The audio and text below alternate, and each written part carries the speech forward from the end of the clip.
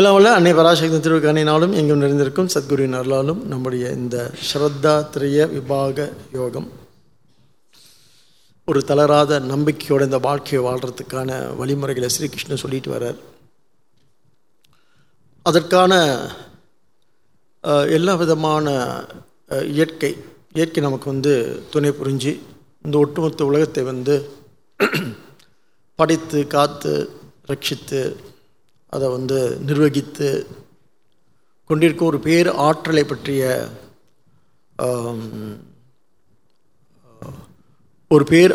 பற்றிய விஷயம் இது. அந்த ஆற்றல் மேல் நமக்கு இருக்க வேண்டிய தளராத நம்பிக்கை, அதுதான் ஸ்ரத்தைன்றார். இந்த பேராற்றல் நம்மளை பேரறிவு அப்படின்னு அதான் ஒரு வித்தியாசம் இருக்குங்க. என்ன வித்தியாசம் அப்படின்னு சொன்னால், இது ஒரு ஆற்றல் தான். இது ஒரு பெரிய சக்தி தான். இது அது இயல்பாக இங்கே நடந்து இந்த ஒட்டுமொத்த இயக்கத்துக்கும் காரணமாகி இதை நடாத்தி கொண்டிருக்கின்றது அப்படின்றது ஒரு கொள்கை, ஒரு மதம். இங்கே நிறைய உயிரினங்கள்லாம் இருக்குது. அந்த உயிரினங்களில் கொஞ்சம் பிரஜை ஜாஸ்தியான அல்லது ஒரு பேரு உணர்வு உடைய உயிரினம் மனிதன். அவன் தான் இது எல்லாத்தையும் சிந்திச்சு பார்க்குறான். இதெல்லாம் என்ன, இதெல்லாம் எப்படி நடந்திருக்கு, இது என்ன, what is all this about, நான் யார், இதுவெல்லாம் என்ன, இதுதான் உள்ள நமக்குள்ள ஒரு பெரிய தத்துவார்த்தமான கேள்வி. இதுவெல்லாம் என்ன, இங்கே வாட் இஸ் என்னுடைய நிலை என்ன, அல்லது என்னுடைய பங்கு என்ன, என்னுடைய நிலைப்பாடு என்ன, என்னுடைய கான்ட்ரிபியூஷன், என்னுடைய பங்களிப்பு என்ன, இந்த மாதிரி அது நான் மட்டும்தான் சிந்திச்சு பார்க்குறேன். ஏன்னா எனக்கு என்ன இருக்குது, இப்படி சுற்றி பார்க்கும்போது எனக்கு ஒரு சின்ன குடும்பம் இருக்குது. இந்த குடும்பத்துக்கு காரணம் நானும் ஒரு காரணமாக இருக்கிறேன். அப்படி இருக்கும் பொழுது எனக்கான சில கடமைகள், எனக்கான சில உரிமைகள், இதெல்லாம் நான் என்னை பார்க்கும் பொழுது அப்போ இதில் பங்கெடுக்க நான் ரொம்ப விரும்புகிறேன். அப்படிப்பட்ட ஒரு பெரிய இந்த வாழ்க்கையில் ஒரு ருச்சி உள்ளவனாக நான் இருக்கிறேன். I see myself as a joyful person, an enjoyer. இல்லை என்ன நான் ஒன்று செய்ய விரும்புகிறேன், அதை டூஷிப் சொல்கிறோம். அப்புறம் அதை செய்ய அதில் நான் மிதக்கிறேன், அதில் நான் உபகை கொள்கிறேன். அதனால் என்ஜாய்ஷிப், அது ரெண்டும் எனக்கு இருக்குது. அந்த டூஷிப்பும் என்ஜாய்ஷிப்பும் எனக்கு இருக்கிறதுனால கர்த்திருத்ருபாவம் போக்திருத்ருபாவம் சாஸ்திரத்தை சொல்கிறது அப்படின்னு சொன்னான். கர்த்தா நான் தான் பண்ணின்னு இருக்கேன், அப்புறம் போக்தா நான் அனுபவிச்சுட்ருக்கேன். அப்போ எனக்கான கர்மங்கள், எனக்கான தர்மங்கள் இங்கே என்ன நியமிக்கப்பட்டிருக்கு, இங்கே என்ன சொல்லப்பட்டிருக்கு. இந்த தர்மங்கள், இந்த கர்மங்கள் இதுவெல்லாம் இந்த இயற்கையாக நமக்கு தரப்பட்டுள்ளதா, இயற்கையாக நமக்கு இருக்கா, அல்லது ஏதோ ஒரு பெரும் சக்தியால் இதெல்லாம் நிர்வகிக்கப்படுகின்றதா? இந்த மாதிரி கேள்வியெல்லாம் நமக்கு வரும். ஏன்னு சொன்னால், ஒரு பேராற்றல் ஒன்று இருக்குதுன்னு சொன்னால் தென் நமக்கு அதை பற்றிய என்ன கொஞ்சம் பயம் இருக்கும். சரியாக நம்ம நம்மளை ஹேண்டில் பண்ணணும்னு சொன்னால் நம்ம தர்மமாக இருக்கிறோமா அதர்மமாக இருக்குமா அப்படி இதை பற்றி இந்த கேள்வியெல்லாம் நல்லது கெட்டது அப்படின்னு சொல்லிட்டு அதை பற்றிய பிரஜையெல்லாம் எனக்கு இருக்குது. நான் ஒன்று பண்ணும் பொழுது சரியாக தப்பான்ற அளவுகோல்லாம் இங்கே எனக்கு தரப்பட்டிருக்கு. அதனால் எனக்கு என்ன ஏற்படுது அப்படின்னு சொன்னால், எனக்கு சில இதை பற்றிய சந்தேகங்கள் அல்லது குழப்பங்கள், இதை பற்றிய என்ன சிந்தனைன்னு சொல்லலாம், அதாவது எண்ணங்கள் இருக்குது இதை பற்றியெல்லாம். சரி, இந்த எண்ணங்களை ரொம்ப சரியாக நாம் எப்படி வகுத்துக்கொள்வது அல்லது தொகுத்துக்கொள்வது என்பதுதான் சாஸ்திரம். அதை மனிதனுக்கு முதல்ல என்ன இருக்குது அப்படின்னு கேட்டால், அடிப்படையில் முதல்ல சாஸ்திரம் வந்துடல. முதல்ல என்ன வந்துச்சு அப்படின்னு சொன்னால், மனிதனுக்கு பிரஜை வந்துச்சு. பிரஜானம் பிரம்ம. அவன் ஒரு உணர்ச்சிகரமானவனாக, ஒரு உணர்வுடையவனாக அவன் இருக்கிறான். அப்படி அவனை தன்னை அவன் அப்படி பார்க்கும் பொழுது அவனுக்கு என்ன ஏற்படுது, சரி எனக்கான கடமைகள் என்ன, எனக்கான பொறுப்புகள் என்ன, எனக்கான காரியங்கள் என்ன, கர்மங்கள் என்ன, இதெல்லாம் சிந்திக்கும் பொழுது மெல்ல அவனுக்கு இப்போ இந்த யஜ்ஞம் அப்படின்னா என்ன, அவனுடைய கடமைகள், அவனுடைய பொறுப்புகள் அப்படின்னு யஜ்ஞம் தான கர்ம பண்ண வரிசையாக பார்த்தோம் இல்லையா? அதை தான் இங்கே வந்து ஸ்ரீகிருஷ்ணர் சிந்திக்கிறார். இந்த யஜ்ஞ என்ன தபஸ் அப்புறம் தானம் அப்படி வரிசையாக பார்த்தோம் இல்லையா? ஆகாரம் ஒரு சின்ன விஷயம், அதை அவ்வளோ பெருசாக நம்ம எடுத்துக்க வேண்டியதில்லை. போக போக வந்து ஸ்ரீகிருஷ்ணன் என்ன பண்ணுறாரு, இந்த ஸ்லோகங்கள் அப்படி முடிக்கிறார். இப்போ முடிக்கும் என்ன சொல்கிறாரு, யஜ்ஞ தான தபஸ் தான் பேசுகிறார் கடைசியாக. இந்த ஆகாரத்தை விட்டார் பாருங்க, ஒரு சின்ன விஷயம் அவருக்கு தெரிஞ்சு போச்சு. அதை நம்ம மேனேஜ் பண்ணிக்கலாம் சம்ஹாவ், பிகாஸ் அது வந்து ஒரு அத்தியாவசிய தேவை. அது எது ஆகாரம். ஆனால் தபஸ் அப்படி அல்ல, கர்மம் அப்படி அல்ல, யஜ்ஞம் கடமைகள் அப்படி இல்லை. வேணும்லாம் செய்யலாம், அப்படி செய்ய முட்டுறலாம் இல்லையா? அவர் யஜ்ஞம் சொல்கிறாரு, கடமைகள் சொல்கிறார், பொறுப்புகள் சொல்கிறாரு, அது வேணும்னா செய்யலாம், வெய்யா விட்டுறலாம். தபஸ் சொல்கிறாரு, தவம் வேணும்னா செய்யலாம், வேணாண்டி விட்டுறலாம். அப்புறம் தானம்ன்றாரு, வேணும்னா செய்யலாம், சுத்தமாக விட்டுறலாம். இல்லை அவர் எப்படி எப்படி இந்த சப்ஜெக்டை கொண்டுட்டு போகிறார் பாருங்க ஸ்ரீகிருஷ்ணர். இப்போதான் ஆகாரம்னு ஸ்டார்ட் பண்ணார். ஆனால் நம்ம எல்லாம் வந்து எங்கே ரொம்ப என்ன கான்ஷியஸாக இருப்போம்னா ஆகாரத்தில் ரொம்ப கான்ஷியஸாக இருப்போம்.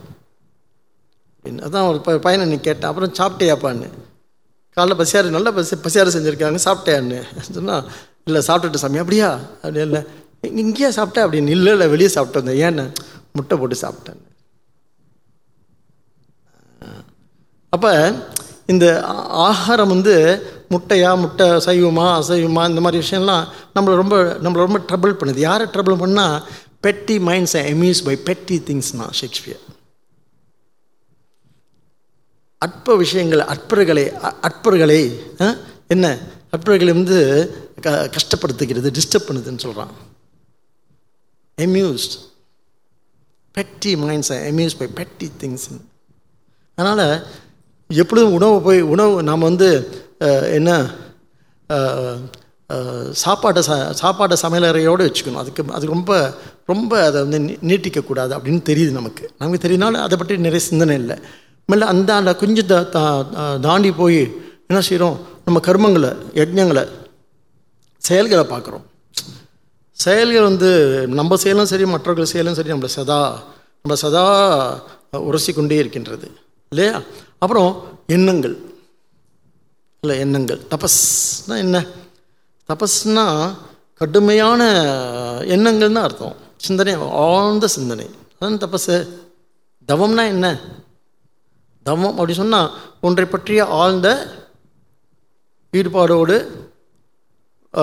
என்ன முற்றிலும் என்ன ஒரு ஸ்ரத்தையோடு பண்ணுற ஒரு காரியம், அதுதான் தவம், அதான் தவம். அப்போ இதெல்லாம் என்ன பண்ணுது, என்னை தொடர்ந்து சீண்டி கொண்டிருப்பது. உரசுவது சின்ன விஷயம், அதான் சொல்கிறேனே, நம்ம சொல்லுவோம் இல்லையா, அப்படி உரைச்சிட்டு போயிட்டாங்க வச்சுக்கோங்களேன், நான் பெருசாக எடுத்துக்க மாட்டோம். அது இங்கே இப்போ இந்தியாலாம் போனீங்கன்னா யாரும் உரசாமல் யாரும் விடவே மாட்டாங்க. திப்புன்னு அவன் பாட்டு எருமை மட்டும் அவங்க அந்த உணர்வே கிடையாது. ஆண் பெண்கள்லாம் எந்த உணர்வும் கிடையாது. அவங்க பாட்டு இடிச்சு தள்ளிட்டு உரைச்சிக்கிட்டே தான் போவாங்க. அதை பற்றி எந்த பிரச்சனையும் இருக்காது. பெரிய மகான்கள். காசிலாம் போயிட்டீங்க அப்படின்னு சொன்னால் அந்த கூட்டமாக தள்ளி கொண்டு போய் நம்மளை சேர்க்க வேண்டிய இடத்துல. ஒரு கோயிலுக்குன்னா போனால் எந்த விதமான உடல் பிரச்சனையே இல்லை அவங்களுக்கு. ரொம்ப அதிசயம்தான் அது. உண்மையிலே அது அந்த பெரிய நிலை. அது நம்ம தொட்டாவே சினுங்கிறோமே, தொட்டா சினிங்கயா, யாரும் என்ன தொட்டக்கூடாதுன்னு சொல்லி கற்பு போயிடும்னு.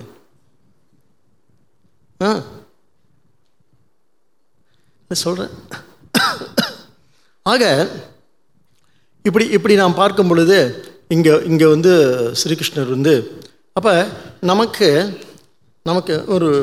ஒரு 3 விஷயங்கள் நம்ம இன்னைக்கு சிந்திச்சு பார்க்குறோம்.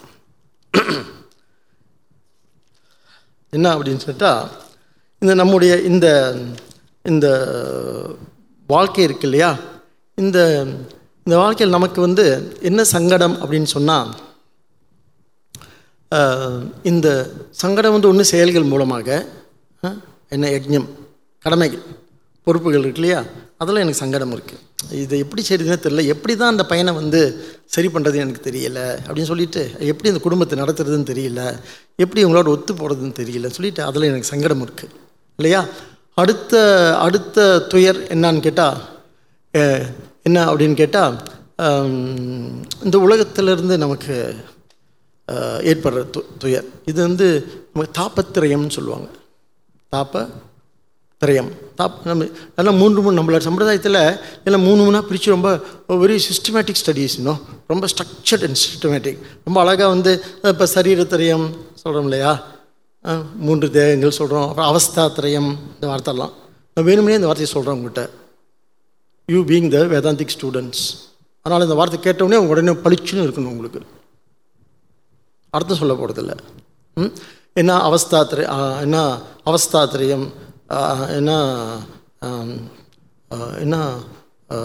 அதே போல் தாபத்திரயம். தாபத்திரயம் அப்படின்னு சொன்னால் நமக்கு இந்த உலகத்தில் 3 துயரங்கள் இருக்குது. ஒன்று வந்து கேள்விப்பட்டிருப்பீங்க, இதெல்லாம் ஏற்கனவே நம்ம படித்தது தான் எல்லாமே. என்ன ஆதி பௌத்திகம், ஆதி தெய்வீகம், அத்தியாத்மிகம் அப்படின்னு சொல்லிட்டு இல்லை, இங்கே கேட்ட மாதிரி இருக்குது பாருங்கள். இல்லை, இதெல்லாம் இந்த வார்த்தைகள் எல்லாம் வந்து நமக்கு எல்லாம் இப்போ இதுங்காடி நமக்கு இதெல்லாம் அத்துப்படியாக இருக்கணும் நமக்கு, இல்லை இருக்கும். எங்கே போகுது, சும்மா போய் எங்கள் நோட்ஸ் எடுத்து பார்த்தீங்கன்னா தெரிய போகுது இல்லை. அப்போ தாபத்திரயங்க, இந்த இது வந்து தாபம்னா துயரம்னு அர்த்தம். துயரம் நமக்கு எங்கேருந்து வருது அப்படின்னு பார்த்தா முதல்ல வந்து ஆதி தெய்வீகம்னா, ஆதி தெய்வீகம் அப்படின்னு சொன்னால் இந்த உலக நிகழ்வுகளால் விளைவது. உலகத்தில் வந்து நமக்கு நாம் அறியாத தெய்வீக விசைகளால் விளைவது, அதுதான் ஆதி தெய்வீகம். சொல்கிறேன்ல, ஏன் அப்படி நடந்திருக்குன்னு தெரியல, ஏன் இந்த பையன் அப்படி இருக்கான்னு தெரியல, இது ஏதாவது பண்ண முடியுமா, ஏன் இந்த குழந்தை மட்டும் இப்படி பிறந்திருக்கு, இல்லை இது வந்து ஏதோ என்னன்னு தெரியல, டாக்டருக்கே தெரியல, சரி பண்ண முடியுமா, அது பெரிய எனக்கு மன உளைச்சலாக இருக்குது. அது ஒரே குழந்தை, அது இப்படி இருக்கிறதுல வளர்ச்சி குன்றிய குழந்தைன்னு வச்சுக்கோங்களேன். 1000 டாக்டரை போய் பார்த்தாலும் யாருக்கும் பதில் சொல்ல தெரியாது. மூளை வளர்ச்சியாக இருக்கட்டும், உடல் வளர்ச்சியாக இருக்கட்டும், எந்த மாதிரியான சிண்ட்ரமாக இருக்கட்டுமே, ஆட்டிஸ்டிக்காக இருக்கட்டுமே, இப்போ யாரும் டாக்டர் போய் கேளுங்க, அவங்களால வந்து பதில் சொல்ல தெரியாது இல்லை. இதுக்கு பேர் தான் ஆதி பௌத்திகம். நமது இந்த இந்த என்ன நம்ம அறியாத தெய்வீக காரணங்களால் ஏற்பட்ட விளைவுகள். ஏன் இந்த எக்ஸாம்பிள் சொல்கிறேன்னா, இதை நம்ம கிட்ட உள்ள எக்ஸாம்பிள் நம்ம நாளைக்கு பார்க்குறோம். இன்றைக்கி ஒரு அம்மா கொண்டு வந்து, ஏன் இந்த பையன் இப்படி இருக்கான்னு தெரில, ஏன்னா 2 பொம்பளை பிள்ளைங்க ரொம்ப நல்லா தங்கமாக படிக்குதுங்க, இவன் மட்டும் இப்போ முரண்டு பிடிக்கிறான், என்ன பண்ணுறதுன்னு தெரியல, ஸ்கூலுக்கு போக மாட்டேறான், முரண்டு பிடிக்கிறான், பெரிய கூட்டத்தை கூட்டிடுறான், மானமே போயிடுது அப்படின்னு அப்படியே புலம்பி தொலைச்சிட்டாங்க. இன்றைக்கி என்ன பண்ணுங்க, டு தி எக்ஸ்டென்ட் நம்ம போலீஸ் ஸ்டேஷன் பிடிச்சி கொடுத்துருன்றாங்க. 8 வயசு பையனை அப்படியா. அப்புறம் போலீஸ்காரர் என்ன சொன்னார், சும்மா உங்களுக்கு தெரிஞ்சு விடுதானா இன்ஸ்பெக்டர் என்ன பேர்லாம் சொல்கிறாங்க. அவர் சொன்னார், இந்த சாமி போய் பாருங்க சரியாக போயிட்டு. அநியாயமாக இருக்கு. அரவிந்த், விக்கி இன்னும் பேர்லாம் சொல்கிறாங்க. நமக்கு யாரையும் தெரியாது, தெரிஞ்சிருக்கலாம், வந்திருப்பாங்க, தெரிஞ்சிருக்கலாம். அதனால் இதுதான் நம்ம என்ன சொல்ல வரணும்னு சொன்னால், அப்படி என்ன பண்ணலாம்னு சொன்னால் அவங்க என்ன சொன்னாங்கன்னா, நீங்கள் போய் சாமி கும்பிட்டா சரியாக போயிடுன்னு சொல்கிறாங்க. அதை வந்து ஒரு ரிலீஜியஸ் கிளாஸில் போடுங்க, பையன் சரியாகிடுவான்னு சொல்கிறாங்க. யார்? போலீஸ்காரங்க சொல்கிறாங்க. பரவாயில்ல, அவங்களுக்கு வந்து செல்யூட் அடிக்கணும், தெரிஞ்சிருக்கே. சில விஷயங்கள் நம்மளால் என்ன பண்ண முடியாது. அதான் சுவாமியை கேட்டாங்க, அந்த பையன் இப்படி இருக்கானே என்ன பண்ணலான்னு. பிரார்த்தனை பண்ணிக்கோங்க அப்படின்னார் சுவாமி. எனக்கு இருக்க அந்த talk, famous astro talk by Swami, நம்ம பூஜ்ய சுவாமியால். என்ன பண்ணுறதுன்னு தெரியல, நான் அம்மா கைவிட்ட நிலை, எல்லோரும் கையேறு நிலையில் சிம்பிள் ஆன்சர், அவர் ஒரு பெரிய ஆன்சர் கொடுக்க போகிறான்னு எதிர்பார்த்துட்டு இருந்தாங்க. லாஜிக்கல் ஆன்சர், லாஜிக்கெலாம் கிடையாதுங்க. பிரார்த்தனை பண்ணிக்கோங்க, நல்ல பையனாக ஆயிடுவான்னு சொல்லிட்டு. ஆட்டிஸ்டிக்காக பிரார்த்தனை பண்ணிக்கோங்க, சரியாயிடும்னு சொல்லிட்டு. ஹேண்டிகேப்டாக பிரார்த்தனை பண்ணிக்கோங்க, சரியாயிடும்னு சொல்லிட்டு. சரி ஆகுமோ ஆகாதோ எனக்கு தெரியாது அப்படின்னா என்ன அர்த்தம்? அப்படியே எனக்கு தெரியாத சக்திகளால் ஏற்படுகின்ற விளைவுகள் யார் மேலே இருக்குது? நம்ம மேலே இருக்குது. சரி, யாரை கேட்டு இந்த விளைவுகள் நம்ம மேலே வருது அப்படின்னு கேள்வி கேட்க முடியுமா? அப்போ என்ன சொல்கிறாங்க? இது பகவானுடைய இச்சை. மற்ற சம்பிரதாயத்தில் அவருடைய என்ன ஈஸ்வர இச்சைன்னு சொல்லிடுவாங்க. மற்ற சம்பிரதாயங்களை இது கடவுளுடைய விருப்பம். பார்த்துங்க, யார் அல்லாவின் விருப்பம்னு சொல்லிடுவாங்க. நீங்கள் ஒன்றும் கேட்க முடியாது, கேள்வி கேட்க முடியாது இல்லையா?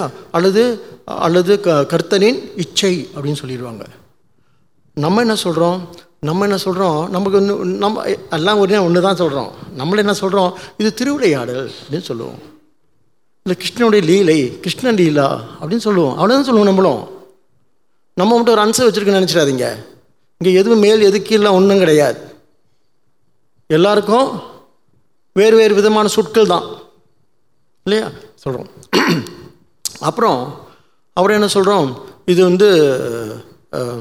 இல்லை இது என்ன சொல்லணும்? ஒரே ஒரு வழி தான். பகவான்கிட்ட ஒப்பு கொடுத்துருங்க, சரண் அடைஞ்சிருங்க.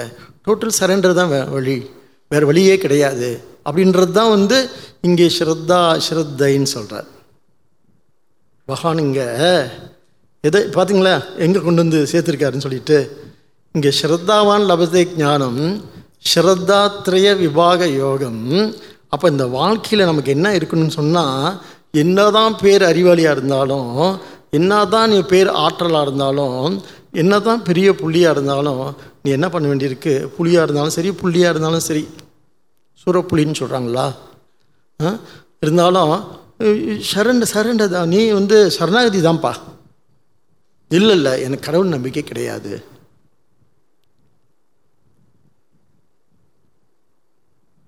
ஏன்? நான் பகுத்தறிவாளன். சின்ன வயசுலேருந்து எங்களுக்கு சொல்லி வளர்க்கலை அந்த மாதிரி யாரும். எங்கள் குத்தம் கூட இல்லை. எங்கள் அப்பா அப்படி தான். எங்கள் அப்பா திக, எங்கள் அப்பா திமுக, எங்கள் தாத்தா திக. அதனால் எங்களுக்கு கடவுள் நம்பிக்கை கிடையாது. இப்போ அவங்க என்ன சொல்லுவாங்க? அவங்க இது இயற்கை, இது அவங்க கடவுள் நம்பிக்கை இல்லாத என்ன சொல்லுவாங்க? இயற்கையோடைய நியதி இது. அந்த பக்கமும் ஒரு ஆன்சர் வச்சுருக்காங்க. என்ன வச்சுருக்காங்க அப்படின்னு சொன்னால், இந்த இயற்கையில் இந்த பையன் இப்படி இருக்கிறது இந்த இயற்கைக்கு ஒரு பொருட்டே இல்லை. இயற்கையில் பல்லாயிரம் கோடி நிகழ்ச்சிகள் நடந்துகிட்ருக்கு. இந்த நிகழ்ச்சி, இந்த பையன் இப்படி ஆட்டிஸ்டிக்காக இருக்கிறது, இந்த பிள்ளைக்கு இப்படி கேன்சர் வந்திருக்கிறது ஒரு விஷயமே இல்லை. அது என்ன பண்ணிடும்? எல்லாத்தையும் அடிச்சுட்டு போய்கிட்டே இருக்கும். அதுக்கு பேர் தான் இயற்கைன்னு. இந்த ரெண்டு பதிலுக்கு என்ன வித்தியாசம் சொல்லுங்கள்? வித்தியாசம் ஒன்றுமே இல்லை, ஒரே பதில் தான். என்ன நம்ம கடவுள்னு சொல்கிறோம், பகவான் சொல்கிறோம், அவங்க இயற்கைன்னு சொல்கிறாங்க, அவ்வளோதான் வித்தியாசம் இல்லையா? சிந்திச்சு தான் பாருங்களேன் இல்லையா? அதான் வித்தியாசம். பேர் தான் வேறு. ஆக இந்த தாப்பத்திரயம் அப்படின்றது நம்மளோட கட்டுக்குள் இல்லாதது. இந்த முதல்வது அறவே கட்டுக்குள் இல்லாதது. ரெண்டாவது என்னன்னு சொன்னால், இந்த என்ன உலகில் நிகழ்ச்சிகளால் விளைவது. ஒரு நெருப்பு, ஒரு வெள்ளம், அல்ல ஒரு கொரோனா நம்ம கட்டுக்குள்ளே இருக்கு? கட்டுக்குள்ளே இல்லை. ஆனால் கொஞ்சம் கட்டுப்படுத்தான். இந்த கட்டுப்படுத்திட்டோம் இல்லையா? படுத்திட்டோம். இல்லாத அதுக்கு வீரியம் குறைஞ்சி போச்சு, அவ்வளோதான். கட்டுப்படுத்திருக்க நம்ம அந்த வைரஸ்க்கு என்ன ஆச்சா? அதே சோர்ந்து போயிடுச்சான். உண்மையிலேயே ஆக்சுவலி இது எதுவும் நான் ஜோக்காக சொல்கிறேன் நினச்சிடாதீங்க. இப்போ என்ன டாக்டர்லாம் கேட்டு பாருங்கள். அது சோர்ந்து போயிடுச்சான், வீரியம் குறைஞ்சி போச்சு. அதுக்கு மேலே நம்ம ஒன்று கண்டுபிடிச்சி மேலே செலுத்திட்டனால அதுக்கு வீரியம் குறைஞ்சிட்டனால பை நேச்சர், இதெல்லாம் நேச்சர். அதனால் எப்பயுமே இந்த உயிரியல் இருக்கு இல்லையா? உயிரியல் பயாலஜிக்கல், இந்த ஜெனட்டிக்ஸ்ன்னு சொல்கிறாங்க இல்லையா? அது எப்பொழுதுமே என்ன பண்ணோம்? தொடர்ந்து அதனுடைய சக்தி குறைஞ்சிக்கிட்டே தான் வரும். ஆனால் தான் அந்த ஒரு சமூகம் இப்போ மெசோபொட்டாமியான்னு ஒரு பெரிய நாகரிகம் இருந்துச்சு எஜிப்டில். அந்த நாகரிகம் இப்போ இல்லை. ஏன்னு சொன்னால் அந்த அந்த ஒரு குழு தனக்குள்ளே ஒரே இடத்துல தனக்குள்ளே திருமணம் செய்து அப்படியே வாழ்ந்துட்டே இருந்தால் குழு ஒரு நாள் அழிஞ்சு போயிடுமா. அந்த ஜீன்ஸ் எல்லாம் என்ன ஆயிரும்? சக்தியிலேருந்து வீரியமிலேருந்து அழிஞ்சு போயிடுமா. நீங்கள் சயின்ஸ் டீச்சரை போய் கேளுங்களேன், உட்காந்துருக்காங்க. அதனால தான் எங்கெல்லாம் வேறு வேறு எண்ணங்கள் கலக்குதோ அந்த எண்ணங்கள் என்ன ஆயிரும், அங்கே அந்த பெரிய அவங்க பெரிய அறிவாளிகளாகவும் அல்லது தன்னை காத்துக்கொள்ள தான் அந்த அந்த அந்த அந்த உயிரணு என்ன பண்ணுமா, சதா வேறு தான் சொந்தமாக தான் தேடாத வேறு ஒன்று தேடி தேடி தன்னை காத்துக்கொள்ளுமா. இதெல்லாம் இந்த விஞ்ஞான உலகம் இருக்குல்ல, இந்த வேர்ல்டு ஆஃப் சயின்ஸ் இருக்குல்ல, இதை பற்றி ரொம்ப விரிவாக ஆராய்ச்சி பண்ணியிருக்கு. நம்ம தான் போய் படித்து தான் பார்க்கணும். சரி, நம்முடைய வாழ்க்கை அப்புறம் இந்த 2 விளைவுகளால் இந்த 2 விளைவுகளும் எனக்கு அத்தனை அதை மாற்றத்துக்கு எனக்கு அத்தனை அதிகாரம் கிடையாது, அத்தனை ஆற்றல் கிடையாது. 3வது ஒன்று இருக்குது, அத்தியாத்மிகம். தாப்பத்திரயம் சொன்னோம் இல்லையா, ஃபாலோ பண்ணுறீங்களா? தாப்பத்திரயம் சொன்னோம் இல்லையா, என்ன 3வது தான் அத்தியாத்மிகம் அப்படின்னு சொன்னால் நமக்கு நாமே உருவாக்கி கொள்வது, நமக்கு நாமே என்ன வச்சு சூனியம் வச்சுக்கிறது. அது நம்ம மன சம்மந்தப்பட்டது. ஒழுங்காக படிச்சிருக்கலாம், ஒழுங்காக வேலை பார்த்துருக்கலாம், என்ன நாம் சும்மா இருக்காதுல்ல, அதனால் இப்படி ஆயிடுச்சு அப்படின்னு அப்பப்போ நம்ம வருத்தப்படுவோம் பாருங்க. அப்பயே நல்லா படிச்சிருந்தா நல்ல வேலையில் அமர்ந்திருக்கலாம்ல. இங்கே பாருங்கள், படித்த பையன்கள்லாம் டாக்டர் ஆகிட்டாங்க, படித்த பிள்ளைங்கள்லாம் என்ஜினியர் ஆகிட்டாங்க. அப்போ ஒரே ஆட்டம் பாட்டம் கொண்டாட்டம் போச்சா, இந்த மாதிரியெல்லாம். இது பேர் அத்தியாத்மிகம். நான் வேறு எக்ஸாம்பிளில் சொல்கிறேன், நிறைய உதாரணங்கள் கொடுக்கலாம், ரொம்ப எளிமையாக சொல்ல வேணாவே, நம்ம வாழ்வியில் உள்ளதை சொல்லுவோம். அடிக்கடி நமக்கு எப்போ வருத்தம் வரும், அடாடா இன்னும் கொஞ்சம் நல்லா பண்ணியிருக்கலாமே, இன்னும் கொஞ்சம் நல்லா படிச்சிருக்கலாமே, இப்படி சாமியாராக போயிருக்க வேணாவே அப்படின்னு தோணுமே. வயசாக தோடும். அடாடா அவர் நல்ல வேலையை உட்காந்து அன்னைக்கு கேட்குறேன், சும்மா டைரக்டர்ன்றாங்க, ஜிஎம்ன்றாங்க, 50,000 வெள்ளி சம்பளம். அநியாயம் இல்லை இது, ரொம்ப அநியாயம். ஒரு சிலருக்கு 1,00,000 வெள்ளியும். பேசாமல் அதுக்கு படிச்சிருக்கலாம். நம்ம இருக்க அறிவுக்கு சொல்கிறேன், இப்போ தான் தெரியுது இவ்வளோ அறிவு இருக்குது, அப்போ தெரியாமே போச்சு. ஆக இல்லை வருத்தம் இருக்கே, இப்படியே சும்மா வீணாக சாமியாராக போயிட்டுமேன்னு என்ன சொல்கிறேன், நீங்கள் விடுங்க. இது அத்தியாத்மிகம். இது என்னது புரியுதா? அத்தியாத்மிகம் என்ன? அப்போ நமக்கு இந்த வாழ்க்கையில் எப்படியாவது என்ன இருக்குது அப்படின்னு சொன்னால், இந்த துயரங்களை நம்ம விடுபடவே முடியாது. நம்ம விரும்புகிறோமோ இல்லையோ, எப்படியாவது நமக்கு சேர்ந்துருது. இதிலேருந்து நம்ம தப்பிக்கவே முடியாது. இதுக்கு நீங்கள் பலி ஆவீர்கள், இதற்கு நீங்கள் என்ன உணவாவீர்கள். நீங்கள்லாம் இதுக்கு ஒரு பொருட்டே கிடையாது. இது நீங்கள் எல்லாம் இதற்கான கருவிகள் மட்டுமே. அது ஒரு பெரிய என்னது மெஷின்னு. You are just a cog in the machine. when the machine decides will break the cock. அந்த இயந்திரம் விரும்புன்னு சொன்னால் உங்களை உடச்சி போட்டுருன்னு சொல்கிறாங்க. இதுதான் நம்ம வாழ்க்கையில் இப்போ நடந்துட்டுருக்கு. இதையும் தாண்டி ஒரு பாய்ச்சல், சிந்தனையில் ஒரு பாய்ச்சல். இந்த சிந்தனை பாய்ச்சல் பேர் தான் ஆன்மீகம்னு சொல்கிறது. நான் வெறும் உயிர் மட்டும் அல்ல, நான் ஒரு பொருள் மட்டும் அல்ல. பொருள் முதல்வாதம், கருத்து முதல்வாதம்னு சொல்லுவாங்க. என்ன, நான் இந்த உயிர் அணு மட்டுமல்ல, இந்த அணுவை உருவாக்கிய என்ன பிரக்ஞை நான். இந்த அணுக்கு காரணம் ஒரு அணு சொல்கிறோம் இல்லையா, உயிர் அணுன்னு சொல்கிறோம்ல, அந்த அணுக்கு காரணமான சக்தி இல்லை, ஆற்றல் அல்ல, பிரக்ஞை. என்ன, நான் இத்தனையும் இவ்வளோ சிறப்பாக நடந்துகிட்ருக்கு. அதான் கேட்குறாங்க, இதெல்லாம் இவ்வளோ சிறப்பாக நடந்துகிட்ருக்கு, இதை என்ன படைத்து காத்து ரட்சித்து நிர்வகிக்கின்ற ஒரு ஆற்றல் இருக்குல்ல, அந்த ஆற்றல் ஜடமா சைத்தன்யமானு கேட்குறாங்க. இதுதான் கேள்வி. அந்த ஆற்றல் ஜடம் அல்ல, அது சைத்தன்யம். அது ஒரு பொருள் அல்ல, அது ஒரு கருத்துன்னு சொல்கிறது தான் என்னது ஆன்மீகம். இப்போ கிட்ட வந்துட்டுமா, சொல்லி பார்ப்போம். கருத்துனா இப்போ நம்ம சம்பிரதாயம் என்ன சொல்லுது, இது இதெல்லாம் இதனால் அடித்து செல்லப்படுகின்ற ஒரு சின்ன தூசு அல்ல நான். இதனால் அடித்து செல்லப்படுகின்ற சின்ன துணுக்கு அல்ல நான். நான் யார் அப்படின்னு கேட்டால் இத்தனையும் தாங்கி நிற்கின்ற பேராற்றல். அந்த பேராற்றலுக்கு பேர் தான் பிரம்மம். அந்த பிரம்மம் தான் நான், அகம் பிரம்மாஸ்மின்னு சொல்லி முடிக்குது பாருங்கள் சாஸ்திரம்.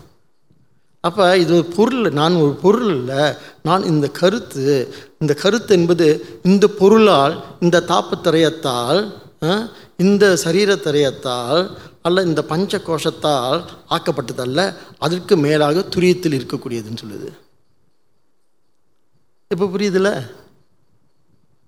இதை தான் கருத்தியல்னு சொல்கிறாங்க. ஏன்னா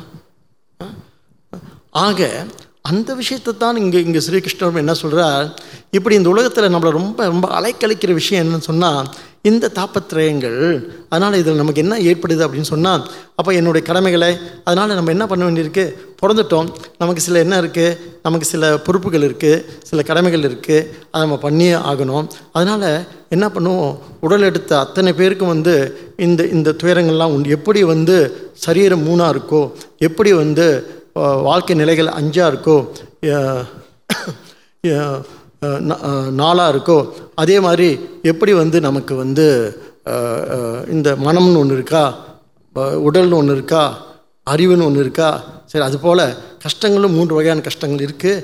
இதெல்லாம் நாம் என்ன பண்ண முடியாது, இதை நாம் அவாய்ட் பண்ண முடியாது. அது நமக்கு தான் தீரும்.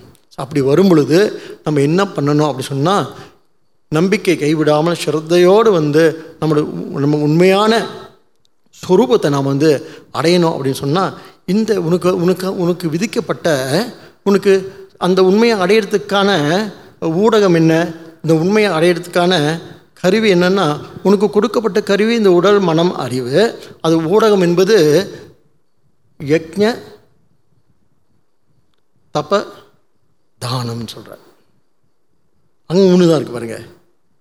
என்ன? யக்ஞ, தபஸு, ஞானம், தானம். இது அடையிறதுக்கு உனக்கு கொடுக்கப்பட்டிருக்கு. அதனால் இதை 3 நீ சரியாக பண்ணிட. என்ன நம்ம கொடுக்கப்பட்ட யஜ்ஞங்கள் இருக்கு இல்லையா, கடமைகள் இருக்கு இல்லையா, பொறுப்புகள் இருக்கு, பொறுப்பாக பண்ணி முடிச்சுடு. நமக்கு அப்புறம் பொறுப்பு சும்மா வாழ்கிறதுக்கு மட்டும் நமக்கு வரல, வாழ்ந்து சாகிறதுக்கு நாம் இங்கே வரல. அதுக்கு மேலே என்ன இருக்குது சொன்னால், சில சாதனைகள்லாம் இருக்குது. தபஸ்ன்னு ஒன்று இருக்குது. ஏன் தபஸுக்கு என்ன வேணும்னு சொன்னால், உறுதியான மனசு வேணும். அதனால் இவ்வளவு கஷ்டங்களை சரி, ஒரு சின்ன இறப்பு ஏற்பட்டால் கூட இதை செய்யலாமா செய்யக்கூடாதுன்னு கேட்குறாங்க. அவ்வளோ குழப்பம் நமக்கு. படைச்ச சோறு சாப்பிட்லாமா, இல்லாட்டி காக்காக்கு போடணுமா, இல்லாட்டி ஆற்றுல விடணுமா? ரொம்ப பெரிய விஷயம் இது. இறந்து போயிட்டாங்க, அவங்க அண்ணாட்டு சாப்பாடு படைக்கிறோம், அதை நம்மளே சாப்பிட்றலாமா, காக்கா குருவிக்கு போடணுமா, அல்லது ஆற்றுல விடணுமா? ரொம்ப முக்கியம். மண்டையை போட்டு குடையுது. அதான் சொல்கிறார்ல ஷேக்ஸ்பியர். அது நம்மளால் கூட சொல்லலை. அதான் அசம்பிரதாய வித் மூடவத்துன்னு சொல்கிறார். சங்கரன் சும்மா இருக்குல்ல, என்ன அசம்பிரதாய வித் மூடவத்துன்னு, மூர்க்கவத்துன்னு. அதனால் அதான் ஷேக்ஸ்பியர் சொல்கிறாரு, பெட்டி மைண்ட்ஸ் ஐ அம்யூஸ் பை பெட்டி திங்ஸ்ன்னு. ரொம்ப இந்த சடங்கு சம்பிரதாயத்தில் மூழ்கி கிடக்கிறவங்கள எதை தொட்டாலும் குத்தம், எதை தொட்டாலும் வம்பு, எதை தொட்டாலும் பயம், என்ன ஆயிருமோ ஏது ஆயிருமோன்னு சொல்லிட்டு இல்லை. அப்படி இல்லாமல் இது எல்லாத்தையும் இப்படி குற்றம் குறைகள் அதனால தான் நம்மளோட சம்பிரதாயத்தில் இதைத்தான் செய்ய வேண்டும் நியமமும் கிடையாது, செய்யக்கூடாதுன்னு சட்டமும் கிடையாது, விதியும் கிடையாது. இதைத்தான் செய்ய வேண்டும் விதியும் கிடையாது, இதை செய்யக்கூடாதுன்ற சட்டமும் கிடையாது, நியமமும் கிடையாது. எப்போ நமக்கு ஒரு தெளிவு ஏற்பட்டுருச்சோ அதனால தான் இந்த ஸ்ருதி அல்ல. ஸ்மிருதி என்ன பண்ணுவோம், மாறிக்கிட்டே இருக்கும், காலத்துக்கு மாறிக்கிட்டே இருக்கும். நிறைய மகான்கள் என்ன பண்ணுவாங்க, அது மாற்றி அமைச்சிக்கிட்டே இருப்பாங்க. அதுக்காக நமக்கு முதல்ல பீம ஸ்மிருதியிலிருந்து வரிசையாக யாக்ஞவல்கிய ஸ்மிருதி வரைக்கும் இருக்குது. நமக்கு மனு ஸ்மிருதி வரைக்கும் இருக்குது. மனு ஸ்மிருதி தூக்கி இப்போ சரி வராட்டி தூக்கி கடலில் எறிங்கன்னு சொன்னார் விவேகானந்தர். இப்போ சொல்லிட்டு போகிறார். வேறு சம்பிரதாயத்தில் அவங்களுடைய ரிலீஜியஸ் டெக்ஸ்ட்டை தூக்கி கடலில் சொல்ல முடியுமா நீங்கள்? இங்கே சொல்லலாம். ஏன் அப்படின்னு சொன்னால் இங்கே எதுவுமே என்ன எல்லாமே மாறக்கூடியது. மாறாத உண்மை ஒன்று இருக்குது, அதை பற்றிக்கிட்டா அது மேலே நமக்கு ஒரு கடப்பாடும் ஒரு ஈடுபாடும் ஒரு ஒரு ஒரு ஒரு என்ன கடப்பாடு நமக்கு ஏற்பட்டுருச்சுன்னு சொன்னால் இதெல்லாம் பெரிய விஷயங்கள் அல்ல. அப்போ அந்த மாறாத விஷயம் என்ன அப்படின்னு சொன்னால், மாறாத விஷயம் நான் தான், அந்த மாறாத விஷயம். அப்போ அதுக்கு என்ன பண்ணணும்னு சொன்னால், ரொம்ப போட்டுக்கிட்டு இதை செய்யலாமா அதை செய்யக்கூடாதுன்னு அழட்டிக்காதீங்க. ஓம் தத் சத். போன வாரம் முடிச்சுங்கள என்ன சொன்னோம், எல்லா காரியத்தையும் சொல்லி செஞ்சுவிட்டு தமிழ்லேயும் அழகாக தான் சொல்கிறாங்க. கல்லாப்பிழையும் கருதாப்பிழையும் கசுந்துருகி நில்லாப்பிழையும் நினையாப்பிழையும் நின் அஞ்செழுத்தை சொல்லாப்பிழையும் துதியாப்பிழையும் தொழாப்பிழையும் எல்லா பிழையும் பொறுத்தெழுவாய் கட்சி ஏகம் அப்படின்னு ரொம்ப சிம்பிளாக போயிடுச்சு இல்லை. அதுக்குன்னு எதுவும் பண்ணாமல் சொல்லிடக்கூடாது. இதை யாருக்கு தகுதி இருக்குது சொல்கிறதுனா எல்லாம் செஞ்சு பார்த்தவங்களுக்கு ஒன்றுமே செய்யாமல் கல்லாப்பிழையும் கருதாப்பிழையும் எங்கள் பையனுக்கு செய்கிறது நின்று சாமியை கும்பிட மாட்டானுங்க. சாமி கும்பிட்டாதானே சரியாக கும்பிட்டுருக்காங்களா தப்பாக கும்பிட்டுருக்காங்களா, தப்பாக கும்பிட்டுருக்கேன் அதனால் என்ன வந்திருக்கு எனக்கு, மந்திரலோபம் தந்திரலோபம் கிரியாலோபம் எல்லாத்தையும் தப்பு வந்திருக்கு. அப்போ கல்லாப்பிழைய சொல்லணும். வந்தவொடனே கல்லாப்பிழைய கருதாப்பிழைய சொல்லிட்டு போயிடுது. என்னென்ன டெக்னிக் நான் கண்டுபிடிச்சி வச்சுருக்கானுங்க. டெக்னிக் மஞ்சாவா சோலான் அப்படிதான் சொல்லி தராங்க ஸ்கூலில். அவங்க தான் என்ன பண்ணுவானுங்க பாவம். ஆக ஸோ இங்கே என்ன சொல்கிறாரு கடைசியாக நம்ம முடிக்கிறார் பாருங்க. ஸ்ரீகிருஷ்ணன் சொல்கிறாரு, முதல்ல ஓம் அப்படின்னு சொல்லி ஓம்னு சொன்னாமல் எல்லாமே என்ன ஆயிரும் அப்படின்னு கேட்டால், ஓம் என்று உச்சரித்து ஆகையால் வேதம் அறிந்தவர்கள் வேத விதிப்படி செய்யும் யக்ஞ தான தபஸ் பார்த்திங்க 3 தான் சொல்கிறாரு. 24 ஸ்லோகம். ஆகையால் வேதம் அறிஞ்ச விற்பன்னர்கள் வேத விதிப்படி செய்யும் யக்ஞ தான தப சடங்குகள் எப்பொழுதும் ஓம் என்று உச்சரித்து தொடங்குகின்றனர். ஏன்னு சொன்னால் தப்பு தவறுகள் ஹோமத்தில் என்ன குச்சியை போகிறோம், குச்சிக்குள்ளே என்ன இருக்கு, கரையாக இருக்குது. என்ன எது போடுறோம், பிரசாதம் போடுறோம், பிரசாதத்தில் என்ன இல்லை, முந்திரி பருப்பு இல்லை. இல்லை சிம்பிளாக செஞ்சுருக்காங்க விடுங்க, முந்திரி பருப்பு தேடுறாங்க எல்லாம். எங்கடா ஏண்டா டே இல்லை, எங்களோட எக்ஸ்பீரியன்ஸை சொல்கிறோம் நாங்கள். ஆக இப்படி செய்யும் பொழுது ஓம்னு உச்சரித்து சொல்லிட்டோம் அப்படின்னு சொன்னால் அந்த அந்த அந்த தவறுக்கெல்லாம் சரியாக்கப்படுதுன்னு சொல்கிறேன். ரொம்ப ரொம்ப எளிமையான மதம் பாருங்கள். சொல்கிறாங்க இது ரொம்ப ரொம்ப கடுமையான நிறைய என்ன கஷ்டமான மந்திரங்கள் உள்ள ஒரு சம்பிரதாயம் இதுன்னு சொல்லிவிட்டு சொல்கிறாங்க. ஆமாம், நீங்கள் எல்லோரும் ருத்ரன் சொல்லிட முடியுமா? நாங்கள் ஒரு இடத்துக்கு போயிருந்தோம், புருஷ சுத்தமும் நாராயண சுத்தமும் சொன்னாங்க பாருங்கள். அப்போ சொல்லிட்டு வந்தேன், தயவுசெய்து கொஞ்சம் சுரத்தோடு சொல்லுங்களேன் அப்படி சொல்லிட்டு இருந்தா நேற்று. இல்லை எங்கள் சாமி சொன்னார் எப்படி வேணாலும் சொல்லிடலான்னு. அப்புறம் என்ன சொல்லலாம், ஓம் தட் சத் சரிதான். அப்போ சரி, அப்போ கரை ரைட், சரி சரி சரி சரி சரி. இருந்தாலும் கூட இங்கே என்ன சொல்கிறாங்க அப்படின்னு கேட்டால், இந்த சொல்லக்கூடிய நமக்கு ரொம்ப எளிமையான மதம் தான் இது. அது அப்படியே தப்பு தவறமாக அதுக்குன்னு ரொம்ப ஒரேடியாக அதான் ஒரு கும்பாபிஷேகத்துக்கு போயிருந்தோம். இது 20 வருஷத்துக்கு முன்னால் புக்கேஸ்வரர் எஸ்டேட் மாரியம்மன் டெம்பிள். இல்லை அது என்ன கோயில், அது துர்க்கை அம்மனா. இங்கே ரொம்ப ஃபேமஸ் டெம்பிள் உங்கள் ஒன்று இருக்குது இந்த காட்டுக்குள்ளே. அங்கே கும்பாபிஷேகம் பிரசித்திப்பட்ட ஒரு குருக்கள் செஞ்சிட்ருக்கார். அப்போ நாங்கள் போனோம், ஏய் நீ ஏன் கும்பாபிஷேகம் பண்ணுறேன்னு. சாமி சத்தமாக பேசாதீங்க. அப்புறம் நாங்கள் கூடாதுங்க தட்சிணா தேவா, இது 20 வருஷத்துக்கு முன்னால் சொல்கிறேன். எங்களுக்கு ருத்ரன் தெரியும். அவன் சொன்ன ருத்ரன்லாம் சொன்னேன்னு நான் சொல்லிட்டேன்னு. ருத்ரன் தெரியும் எனக்கு, இங்கே சொல்ல பார்க்கலாம். Rudram very good. அதான் ஸோ அப்படிப்பட்ட குருக்கள்லாம் நம்ம மலிவாக கிடைக்கிற இடம் தான் பாருங்க, பாயாபசார். அதனால் நாங்கள் அப்படிலாம் தயார் பண்ணி நாங்களே தயார் பண்ணியிருக்கோம் அந்த மாதிரிலாம். இல்லாததுக்கு என்ன பண்ணுறது, கரும்பு இல்லாத ஆழம் இல்லாத ஊரில் இழுப்பு சக்கரை. ஆக அப்போ எனக்கே ரொம்ப என்ன அப்படியே ரொம்ப களைச்சி போச்சு சொல்லி. ஆக ஆனால் இது எப்படியோ பகவானுக்கு தெரிஞ்சிருக்கு. அதிசயம் என்னான்னு சொன்னால் பகவானுக்கு எல்லாம் தெரியுது பாருங்க. அவர் ஸ்ரீகிருஷ்ணன் சொல்ற, சரிப்பா விடு ருத்ரம் சொன்னால் ஆச்சு. சொல்லிட்டு என்ன சொல்லணும்? ஓம் தத் சத். இல்லை சும்மா சொல்லலை, சீரியஸாக சொல்கிறோம். ருத்ரம் தெரியலையா, ருத்ரம் அப்படின்னு சொல்லிட்டு ஓம் தத் சத் சொல்லியிருக்கல, முடிஞ்சிருது. அதுக்கு அவர் அப்படிதான் சொல்கிறார். என்ன சொல்கிறேன்னு தெரில. தஸ்மாத் ஓம் இதி சொல்கிறார். இப்படி உச்சரித்து என்ன யக்ஞ ஞான கர்மங்களை செய்தால் நாம் செய்கின்ற எல்லா தவறுகளும் நிவர்த்தி செய்யப்படும். அதனால் இதை பற்றி ரொம்ப என்னன்னா, நமக்கு ஞானம்னு வந்துருச்சுன்னு சொன்னால் இதை பற்றி ரொம்ப என்ன இருக்கக்கூடாது, நமக்கு பிரச்சனை இதை பற்றி ரொம்ப அழட்டிக்கூடாதுன்னு சொல்கிறார். உண்மைதான். அப்படி ஒரேடி அழட்டிக்குவாங்க இல்லை, பார்ப்போம்ல, ஒரேடி அழட்டிக்குவாங்க. அதனால் இந்த அலட்டலும் அரட்டலும் இல்லாமல் நாம் நம்முடைய இந்த தெய்வீக வாழ்க்கையில் முன்னேறி எதை நோக்கின்னு சொன்னால் கொஞ்சம் சொன்னோம் இல்லையா, இந்த கருத்தியலை நோக்கி. அப்போ நமக்கு இந்த கருத்தை இந்த உண்மையை இந்த தாபத்திரயங்கள் ஒன்றும் பண்ணாது, இந்த துயர்கள் அதை ஒன்றும் பண்ண முடியாது அப்படின்ற ஒரு உறுதிப்பாடோடு. அதனால் இங்கே என்ன சொல்கிறார் அவர் அடுத்து? தத் இதி, அடுத்து 25வது ஸ்லோகம் சொல்கிறார். தத் இதி அனபிசந்தாய பலம் யஜ்ஞ தாப கிரியாக தான கிரியாச்ச விவிதாக கிரியந்தே மோக்ஷ காங்ஷிபிஹி. தத் என்று அடுத்து தத்துன்னு எப்போ உச்சரிக்கணும்னு சொன்னால், தத் என்று எந்த பலனையும் விரும்பாமல். எப்போ அப்படி உச்சரிக்க முடியும்னு சொன்னால், நீங்கள் சாமி கும்பிட்றது எதுக்காக? சாமிக்காக. எதுக்கு கோயிலுக்கு போகிறீங்க? சாமி கும்பிட. எதுக்கு சாமி கும்பிட்றீங்க? சாமிக்காக.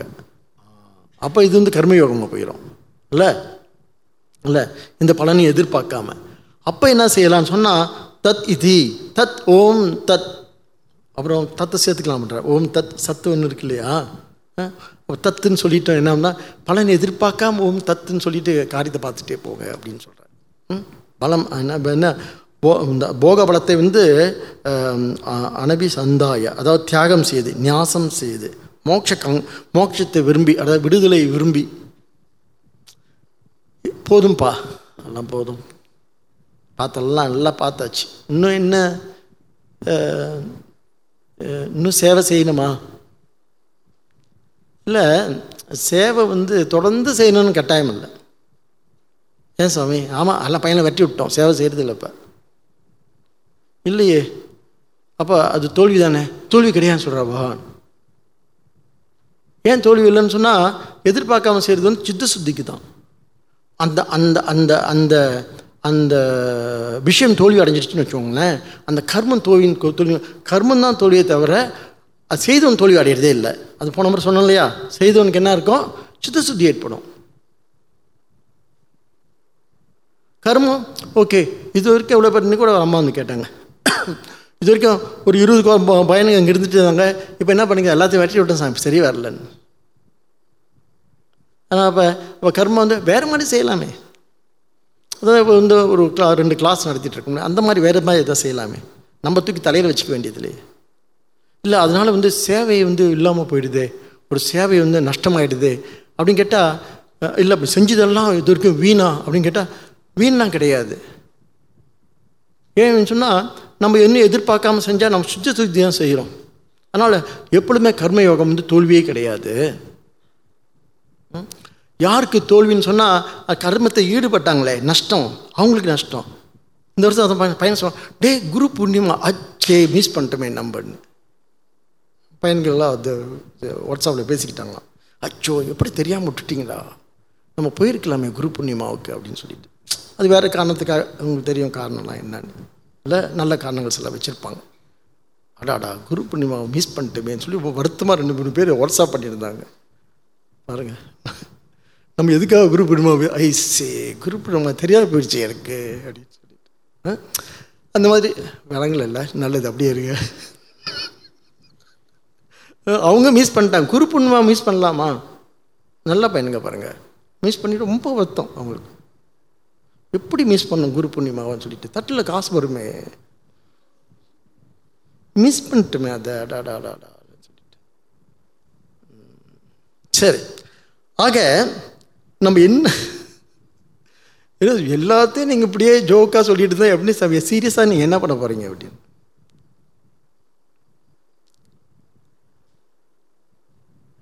Life is a joke told by the ஈடியட்னு சொன்னான்.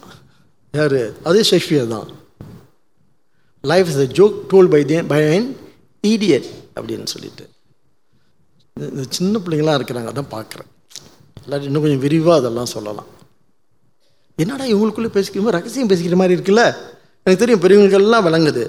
புதுசாக உட்காந்த சின்ன பையனுக்கு இன்னும் ரகசியம் பேசிக்கிறாங்க, நமக்கு விளங்க மாட்டேருந்து பூடகமாக நம்ம பேசிகிட்டு இருக்காங்க. அது என்ன வச்சு பேசுகிறாங்க? பொடி வச்சு பேசிகிட்டு இருக்காங்கட்டு இல்லை. பொடி வச்சு தான் நான் பேசிக்கிட்டு இருக்கேன். யாருக்கு? பெரியவங்களுக்கு எல்லாருக்கும் விளங்கும். சின்ன பையன் அப்படி முடிக்கிறாங்க, என்னடா இது எனக்கு தெரியாமல் வந்து உட்காந்துட்டோமா அப்படின்னு சொல்லிட்டு. பரவாயில்ல, போக போக தெரியும், போக போக புரியும். புரிஞ்சிடும் எப்படி புரியாமல் போக போகும். ஆக இங்கே இப்போ தத்துக்கு விளக்கம் சொல்கிறார். தத்துன்னு இதுக்கு நான் விளக்கம் சொல்லலை. தத்துன்று உச்சரித்துட்டு நீ போயிட்டே இருப்பா. ஓம் அப்படின்னு சொல்லி ஓம் ஓம் ஓம் ஓம் அப்படின்னு சொல்லிகிட்டே போ. இங்கே பாரு, காரணம் சொல்ல மாட்டேன்றார் யார்? ஸ்ரீகிருஷ்ணர். ஏன்? நீங்கள் வந்து தலைவலின்னு போகிறீங்க, இல்லை வயிற்று வலின்னு போகிறீங்க, இந்த மருந்து சாப்பிட்றான்னு சொல்லி கொடுக்குறார் டாக்டர். நீங்கள் காரணம் என்ன, மருந்துக்குள்ளே என்ன இருக்குன்னு கேட்குறீங்களா? சும்மா ஆயில் போட்டுக்குவீங்களா? ஆயில் போட்டுக்குவோம். காரணம்லாம் சொல்ல வேண்டியதில்லை. ஏன்? அவர் டாக்டருக்கு படித்தவர், அவருக்கு தெரியும் உங்களுக்கு வந்து வயிற்று வலிக்கு என்ன மருந்து கொடுக்கணும், தலைவலிக்கு என்ன மருந்து கொடுக்கணும், என்னது இடுப்பு வலிக்கு என்ன மருந்து கொடுக்கணும் அப்படின்னு யாருக்கு தெரியும்? டாக்டருக்கு தெரியும். தெரியும்னு நம்ம நம்புகிறோம்.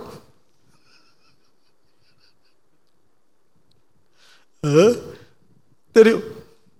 அதுபோல் ஸ்ரீகிருஷ்ணன் என்ன செய்கிறாரு? அவருக்கு தெரியும். என்ன?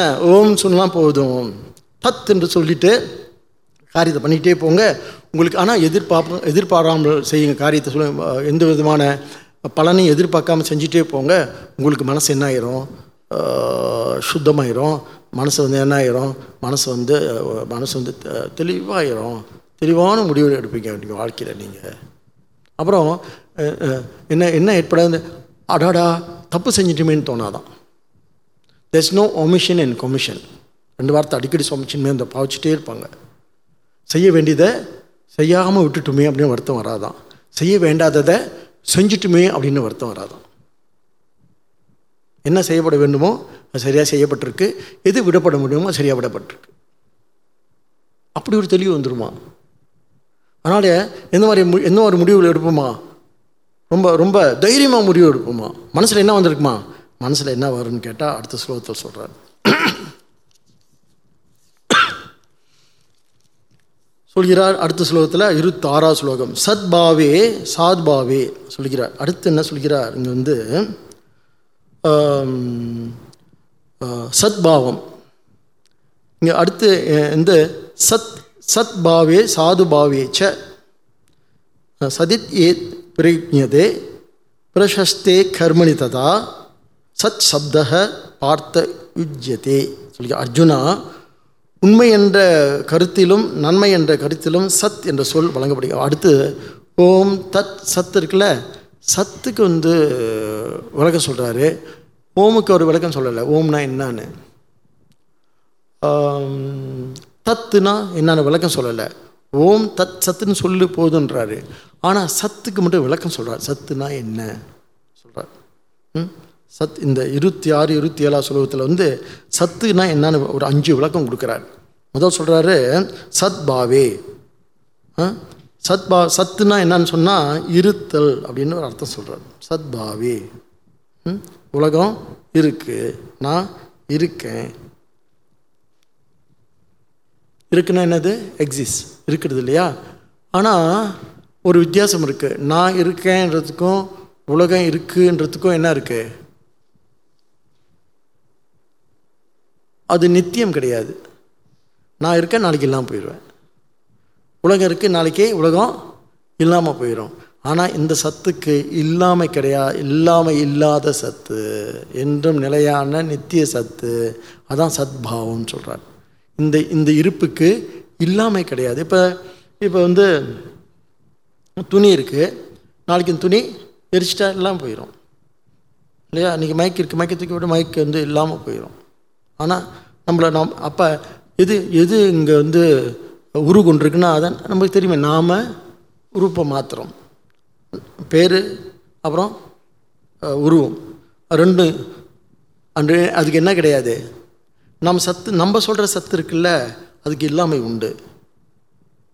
அந்த உலகத்துக்கும் இல்லாமல் இருக்குது. நாளைக்கு உலகம் இல்லாமல் போயிடும், நாளைக்கு இந்த பொருள் இல்லாமல் போயிடும். ஆனால் இங்கே சொல்லக்கூடிய சத்துக்கு என்ன கிடையாது, இல்லாமல் கிடையாது. அப்பேற்பட்ட சத்பாவம், அதுதான் சத்பாவம். இந்த சத்து நம்முடைய இருத்தலுக்கு இல்லாமை உண்டு. நாம ஒரு இல்லாமல் இல்லாமல் போயிடும். ஆனால் இந்த சத்பாவம் என்ன, என்றும் உள்ள ஒரு இருப்பு. இந்த சத்துக்கு நான் அவர் சொல்லக்கூடிய அந்த சத்து என்ன அர்த்தம்னு சொன்னால், இல்லாமல் இல்லாத இருப்பு. நாம் சொல்கிற இருப்புக்கு என்ன இருக்குது, இல்லாமல் இருக்குது. நாளைக்கு புக்கு இல்லாமல் போயிடும், கார் இல்லாமல் போயிடும், உலகம் இல்லாமல் போயிடும், உறவு இல்லாமல் போயிடும், அம்மா இல்லாமல் போயிடுவாங்க, அப்பா இல்லாமல் போயிடுவார். ஆனால் இந்த சத்து என்ன, இல்லாமல் இல்லாத சத்து. அதுதான் சத்தாட அர்த்தம்னு சொல்கிறார். ஒன்று. அப்புறம் சாதுபாவே. சாதுனா இஸ் குட்னஸ், ஆஸ்பீஷியஸ்னஸ், மங்களகரமானது. இந்த சத்து எப்படிப்பட்டது, எல்லோருக்கும் மங்களத்தை அறியும். அதனால் ஓம் தத் சத் அப்படின்னாவே ஒரு நிகழ்ச்சியில் போய் என்ன ஆயிரு, ஒரு திருமணத்தில் போய் ஓம் தத் சத் அப்படின்னா நல்லா, நம்ம தமிழில் நல்லா இருங்க அப்படின்னு சொல்கிறோம் இல்லையா, வாழ்க வளமுடன்னு, வாழ்க நலமுடன்னு சொல்லிட்டு, தவமுடன்னு, அது சத்பாவம்னு சொல்லிட்டு இந்த ஸ்லோகத்தில் சத்பாவம். அப்புறம் சாதுபாவே. சாது சாது அப்படின்னு சொன்னால் நன்மைன்னு அர்த்தம், நல்லது, ஸ்ரேயஸ், சாத்விகம். சத் சங்கம் சொல்கிறோம்ல, என்ன, நல்ல கூட்டம். சத் புருஷன் சொல்கிறேன்னு என்ன அர்த்தம், நல்ல மனுஷன், அந்த நல்ல சத் புருஷன், சத்பாவம், சத் சங்கம்னு. பிரசஸ்தே கர்மணி ததா, நல்ல இதுதான் என்ன மேல் உத்தமமான சத் என்ற வார்த்தைக்கு சொல்கிறாரு, அது உத்தமமான மேலான செயல், சத் கர்ம அப்படி சொல்லி சத் சப்தம் பார்த்த யுஜ்யத்தை. சத் என்ற வார்த்தைக்கு இந்த அர்த்தத்தில் பயன்படுத்தப்பட்டுள்ளது. ஏங்க சத்துன்னு சொல்லியிருக்காங்கன்னு சொன்னால், இல்லாமல் இல்லாத என்றுமே நிலை பெற்ற நித்தியமான பொருள் சத்து. அதனால் நீங்கள் எப்படி இருக்கணும், நித்தியமான, ஆக்சுவலி நம்ம நித்தியமான வஸ்து ஆத்மஸ்வரூபம் தான். ஆனால் தெரியாமல் இருக்கனால மனுஷன் நம்பிக்கிட்டு இருக்கோம். ஆனால் நீங்கள் எப்படி நம்ம ஓம் தத் சத் அப்படின்னு சொன்னால் நீ என்றும் உள்ளவன் அப்படின்னு அர்த்தம். யாராவது ஒருத்தவங்க ஓம் தத் சத்துன்னு சொல்கிறாங்கன்னு வச்சுக்கோங்களேன், அவன் என்ன அர்த்தம், அழியாதவன் அர்த்தம், அழிவு இல்லாதவன் அர்த்தம், நிரந்தரமானவன், நித்தியமானவன் அர்த்தம். 26வது சொல்ல இதை சொல்லி அப்புறம் இன்னும் 2 அர்த்தம் அந்த அதுக்கு. அப்புறம் வேறு அர்த்தம் சொல்கிறார் இந்த சத்துன்ற வார்த்தைக்கு. ஓம் தத், அது 2க்கும் அர்த்தம் சொல்லாமல் சும்மா சொல்லுங்கன்றாரு. சத்துக்கு அர்த்தம் தெரிஞ்சு சொல்லுங்கன்றாரு. என்ன அர்த்தம்னு கேட்டால், ஒன்று சத்து என்றால் முதல்ல என்ன, நித்தியமானதுன்னு அர்த்தம். இன்னொன்று சத்து என்றால் சாதுன்னு அர்த்தம், நல்லது, மங்களகரமானு அர்த்தம், மங்களகரமானதுன்னு அர்த்தம்.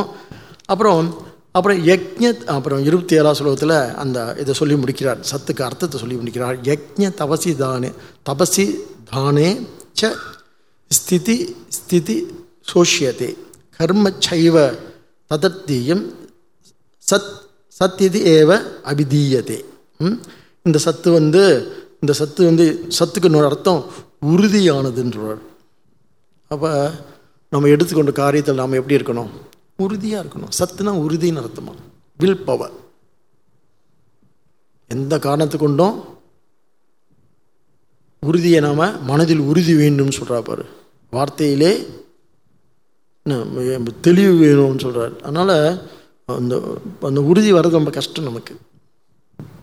அப்போ சத்துன்னு அர்த்தம் உறுதின்னு அர்த்தம்ன்றார், வில் பவர்னு அர்த்தம், திருதின்னு அர்த்தம். அதுவும் எதில் உறுதி, இந்த உறுதியை பற்றி அடுத்து மோட்ச சன்னியாச யோகத்தில் ஸ்ரீகிருஷ்ணர் மூணாக பிரித்து சொல்லுவார்ல, என்ன தமஸ்.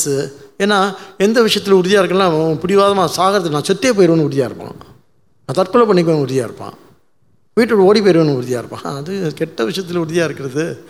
அதனால் பகவான் திருதி அப்படின்னு சொல்லி இந்த இதில் அடுத்து வருகின்ற அது என்ன அத்தியாயம், 18 அத்தியாயம், ஒட்டுமொத்த கீதையும் அதில் பார்க்கலாம் நாம். அதில் தமஸ், ரஜஸ், சத்வ திருதி அப்படின்னு பேசுவார், உறுதியை பற்றி பேசுவார். பார்ப்போம், அது டீட்டெயில்ஸாக அங்கே பார்ப்போம் நாம். சரி, ஆக சத்துக்கு உறுதின்னு இன்னொரு அர்த்தம். அப்புறம்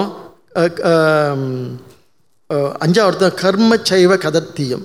கர்ம அதாவது எதையும் கர்ம யோகமாக செய்கிறது சத்துன்னு சொல்கிறார்.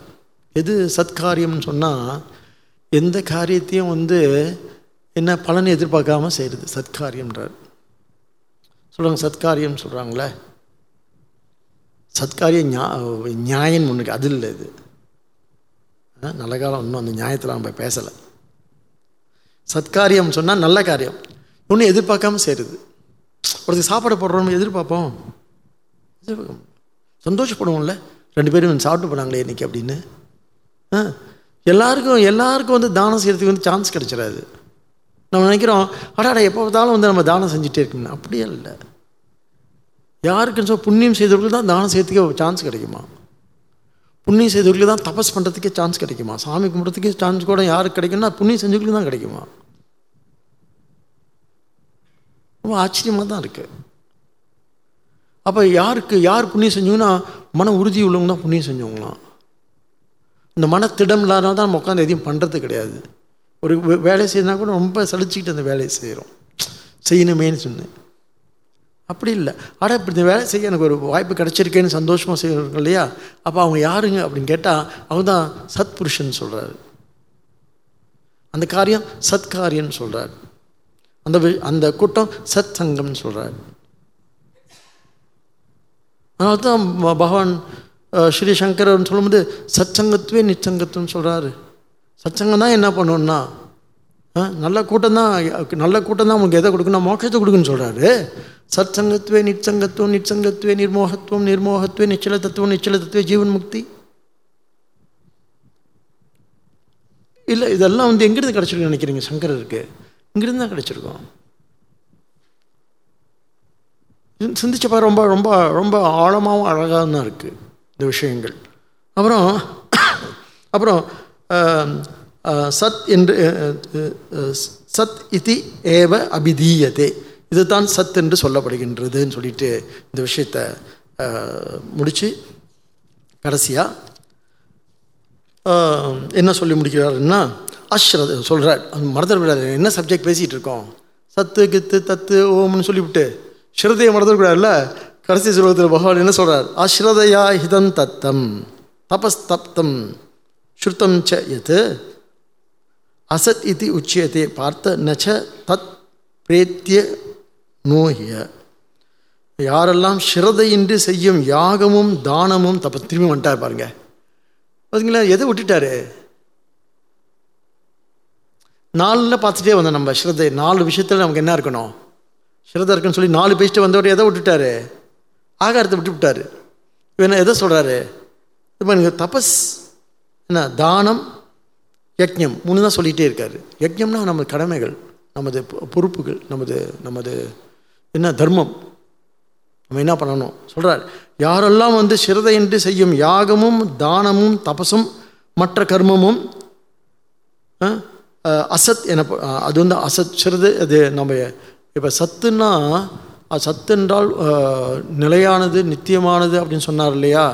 யாரெல்லாம் அஸ்ரதையோட நம்பிக்கை இல்லாமல் ஏனா தானோன்னு ஏதோ செய்யணுன்னு கடமைக்காக மாட்டிக்கிட்டுமே அப்படின்னு செஞ்சுக்கிட்டு இந்த வீட்டில் தான் சொல்கிறேன், இங்கே சொல்லலை.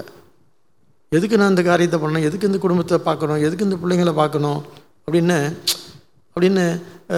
ஏனா தானோ அப்படின்னு சொல்லிட்டு அஸ்ரதையோரெல்லாம் செய்கிறாங்களோ என்ன ஆகும் அப்படிங்கிற அவங்களுடைய தான தபஸ் யஜ்ஞம் யார் அஸ்ரதையோடு செய்கிறாங்களோ அவர்கள் என்னன்னு சொன்னால் இம்மைக்கும் மறுமைக்கும் என்ன அவங்க செய்கிறது ஒன்றுமே இந்த பிறவிக்கும் உருப்படாதான், அடுத்த பிறவின்னு உருப்பட மாட்டாங்க. தைரியமாக சொல்கிறார் சுவாமி. இந்த பிறவிக்கும் பலன் இல்லையா, அடுத்த பிறவிலையும் பலன் இருக்காது. அதனால் எந்த காரியத்தை பண்ணாலும் எனக்கு தெரியுதோ இல்லையோ, ஒரு இடத்துல ஒரு சூழலில் நான் இருத்தப்பட்டிருக்குன்னு சொன்னால், அதில் ஒரு கர்மத்தை நாம் செய்யணும்னு ஒரு சந்தர்ப்பம் ஏற்பட்டுச்சுன்னு சொன்னால், ஒரு சூழல் ஏற்பட்டுச்சு அப்படின்னு சொன்னால் ரொம்ப கேள்வி கேட்காம பண்ணிட்டு போடுறது நல்லது இல்லை? ஏன்னு சொன்னால், இல்லை குடும்பத்திலே கூட சொல்கிறேன், இந்த குடும்பத்தில் இப்படி வந்து மாட்டிக்கிட்டனே அப்படின்னு சொல்கிறாங்க. அது எப்படி நியாயமாகும்? இது எங்களுடைய உரிமை இல்லையா? இந்த மாதிரி உரிமை போடுறாங்க. நிறைய கடமையை செஞ்சுட்டு உரிமை பற்றி பேசணும். ஆனால் கடமை செய்யாமே உரிமை பற்றி நிறைய பேச்சு வந்துருச்சு இப்போ நமக்கு. அதனால் இங்கே பகவான் சொல்கிறாரு, இந்த நாம் எங்கே நமக்கு ஒரு வாழ்க்கை அமைஞ்சிருக்குன்னு சொன்னால், ஒரு இடம் அமைஞ்சிருக்குன்னு சொன்னால், ஒரு சூழல் அமைஞ்சிருக்குன்னு சொன்னால், ஒரு மனித கூட்டம் அமைஞ்சிருக்கு அப்படின்னு சொன்னால் வச்சுக்கோங்களேன். அப்போ இதெல்லாம் வந்து நம்முடைய புண்ணியங்களால், நம்மளுடைய பாவத்தால், நம்மளுடைய கர்மங்களால் தான் அதெல்லாம் அமைஞ்சிருக்கு. அதை ரொம்ப கேள்வி கேட்காம ஏற்றுக்கிட்டோம் அப்படின்னு சொன்னால் நம்ம ரொம்ப சீக்கிரமாக அதிலேருந்து அதெல்லாம் விடுபட்டுடலாமா. ரொம்ப கேள்வி கேட்டுட்டு அது எப்படி, இது எப்படி, ஏன் நான் செய்யணும், இந்த மாதிரிலாம் ரொம்ப குழம்பிக்கிட்டு இருந்தோம் அப்படின்னு வச்சுக்கோங்களேன். என்ன ஆயிரும் அப்படின்னு சொன்னால், நமக்கு இந்த பிறவி இங்கே வந்து என்ன அடுத்த பிறவி இருக்குது. இந்த பிறவி அப்படின்னு சொல்கிறது உங்களுடைய இளமை, அடுத்த பிறவின்றது உங்களுடைய முதுமை, வயோதிகம். ரெண்டுலேயும் நீங்கள் சந்தோஷம் இருக்க மாட்டீங்களா? சுவாமி அது அடுத்த பிறவியில் பார்த்துக்கலாம். அடுத்த பிறவி நம்ம என்னவாக இருக்குமோன்னு நமக்கு தெரிய போகிறதில்ல. அப்போ நான் எப்படி எடுத்துக்கிறேன் அப்படின்னு சொன்னால், இம்மை அப்படின்றது இளமை, மறுமைன்றது வயோதிகம். ஏன்னா வயசான பிறகு தான் எல்லாருக்கும் வருத்தம் வருது, இப்படி இருக்கே அப்படி இருக்கேன்னு சொல்லிட்டு என்ன பண்ணுறதுன்னு தெரியாமல். அதனால் நமக்கு விதிக்கப்பட்ட கடமைகள்லாம் இருக்குல்ல, அது உறுதியாக என்ன பண்ணணும் அப்படின்னு சொன்னால், இது நமக்கு வந்து இது விதியே அப்படின்னு செய்யாமல், கடமையே அப்படின்னு செய்யாமல், கர்ம யோகமாக மீண்டும் கர்ம யோகம் தான் பேசுகிற பாருங்க பகவான். 18 சாப்டருக்கு போனாலும் அதை தான் ஸ்டார்ட் பண்ணுவார் பகவான். அதனால் இந்த ஒட்டுமொத்த நம்ம வாழ்க்கையை வந்து செயல்களால் தான் நெய்யப்பட்டிருக்கு.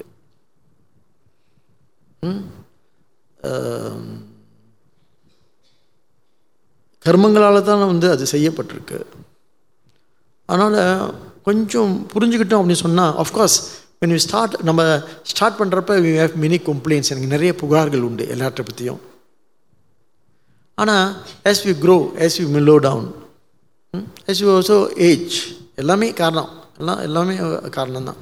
அப்போ என்ன ஆயிடும் அப்படின்னு சொன்னால், நம்ம மெதுவாக எல்லாத்தையும் அக்செப்ட் பண்ண ஆரம்பிச்சிடுவோம். சரின்னு போயிட்டுருப்போம். ஒரு நல்ல குரோத், நல்ல வளர்ச்சி தான் இது. பெரிய இந்த வாழ்க்கை நமக்கு என்ன பண்ணுதுன்னு சொன்னால், பெரிய மனப்பக்குவத்தை கொடுக்குது. யார் மேலேயும் இன்றைக்கி ஒரு பையன் 20 வருஷம் சென்று ஒரு பையன் வந்தான் அன்றைக்கி அம்மாவை கூட்டிக்கிட்டு, 38 வயசுன்றான். 15 வயசில் இங்கே இருந்தாலும் எனக்கு கொஞ்சம் ஞாபகம் இருக்குது. அவனுக்கு தெரிஞ்ச ஆள்லாம் வந்து அந்த ஃபர்ஸ்ட் பேட்ச் அவங்களெல்லாம் கேட்குறான். அப்போ என்ன நடக்குது அப்படின்னு கேட்டால், நம்ம செய்யக்கூடிய என்ன கர்ம யோகம் இருக்குல்ல, கர்மம் இருக்குல்ல, யோகமாக பண்ணிட்டுன்னு சொன்னால் is it need not even be rewarded. அது கூட இல்லை, அது வந்து கரெக்டாக நமக்கு வந்து பலன் கொடுக்க கூட பேசலை. அதை நினச்சி ஏற்படுற ஒரு மகிழ்ச்சி இருக்குல்ல, ஒரு சந்தோஷம் இருக்குல்ல, ஒரு நிறைவு இருக்கு. நான் செய்ய வேண்டியது சரியாக செஞ்சுட்டு பண்ணுற நிறைவு இருக்குது. நம்மளோட வாழ்க்கையை நம்ம திரும்பி பார்க்கும் பொழுது, நான் பண்ண வேண்டியதை எல்லாம் தெளிவாக நான் பண்ணியிருக்கேன் அப்படின்னு ஒரு நிறைவு இருக்குல்ல, அதுதான் உண்மையான விடுதலை. பண்ண வேண்டியதை பண்ணாமல் விட்டுட்டுமோன்றது தான் வருத்தம், பண்ணக்கூடாத பண்ணிட்டுமோன்றது தான் என்ன தொல்லை. எப்படியே சிந்திச்சு பாருங்க. ஆனால் பகவான் என்ன சொல்கிறாரு, இனிமேல் செய்யக்கூடிய காரியம் ஓம் தத் சத். நம்ம கூட எல்லாத்தையும் ஓம் தத் சத் சொல்லுவோம். நாம இது ஓம் தத் சத் அப்படின்னு தான் முடிப்போம் நாம். அப்படி என்ன இங்கே கடைசியாக என்ன சொல்ல, ஆக்சுவலி ஓம் தத் சத்னா என்ன அர்த்தம்னு சொன்னால் டோட்டல் சரண்டர்னு தான் அர்த்தம். என்ன முழு சரணாகத்தின்னு அர்த்தம் அப்படின்னு சொல்லி பகவான் இந்த அத்தியாயத்தை முடிக்கின்றார். நன்றி, வணக்கம். அறிவோம் தத் சத்.